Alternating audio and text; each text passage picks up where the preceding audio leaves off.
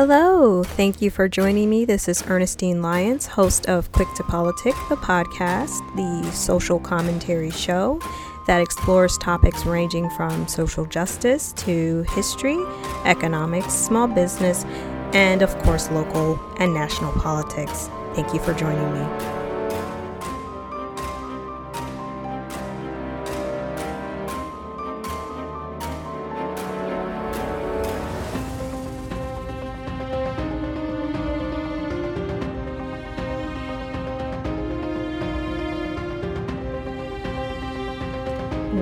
Welcome to Quick to Politic.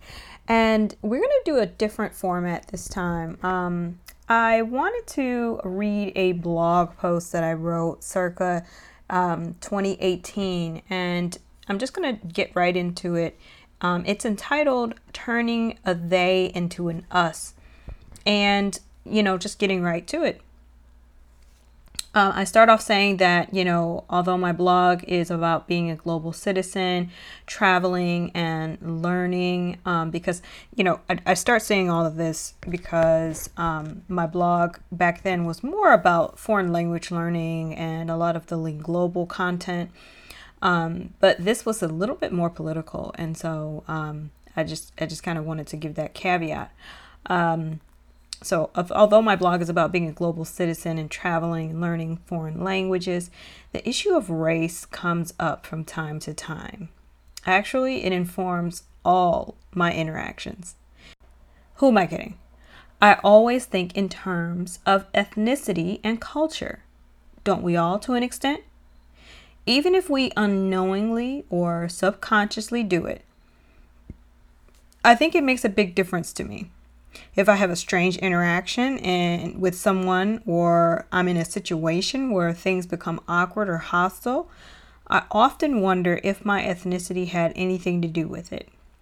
Our identity is informed by the groups we belong to, where we grew up, our socioeconomic status, values, and beliefs.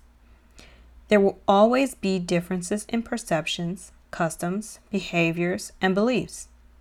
Personality is shaped by culture, which is comprised of the aforementioned elements.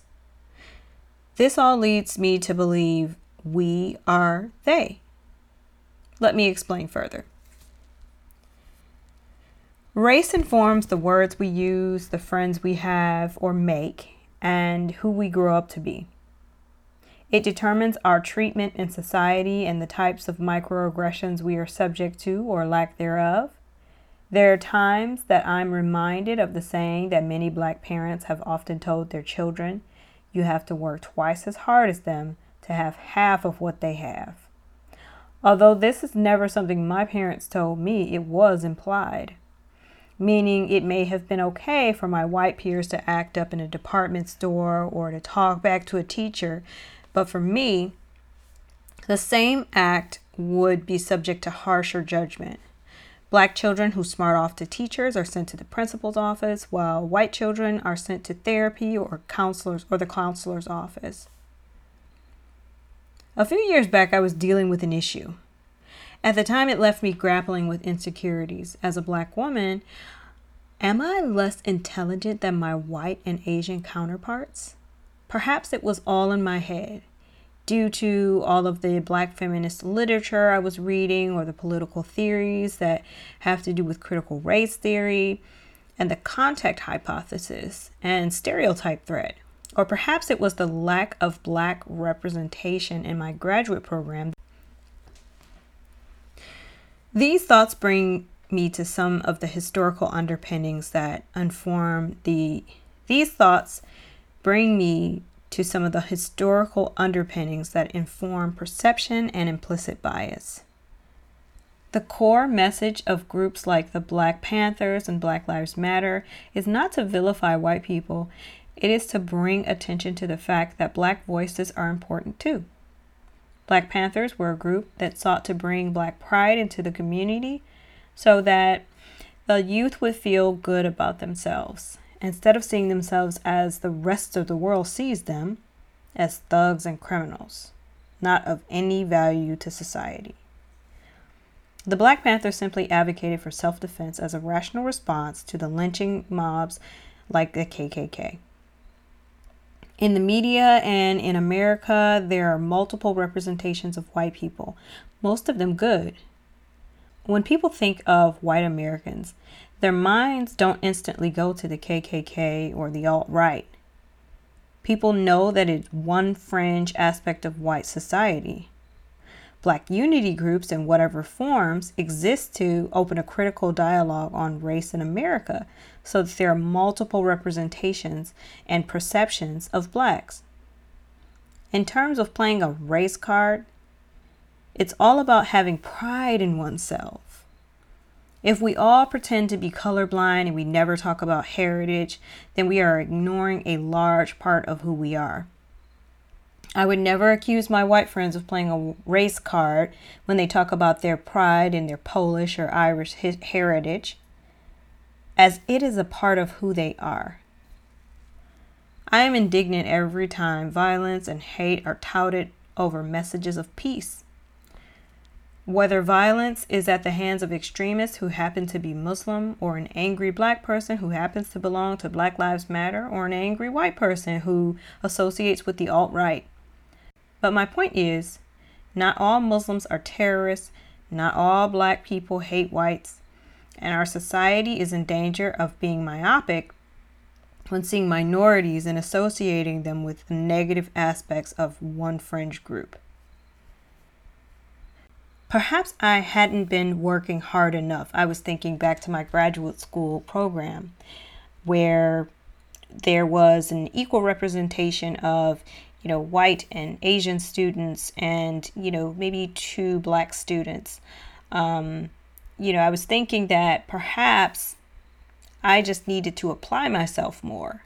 I remember there was a comment amongst some students that were classmates, and somebody had commented that we all got A's, but Ernestine got the lowest A. And it really played with my mind. So I started looking into articles. And I found an article on the perception of black women, and one particular statement really stood out.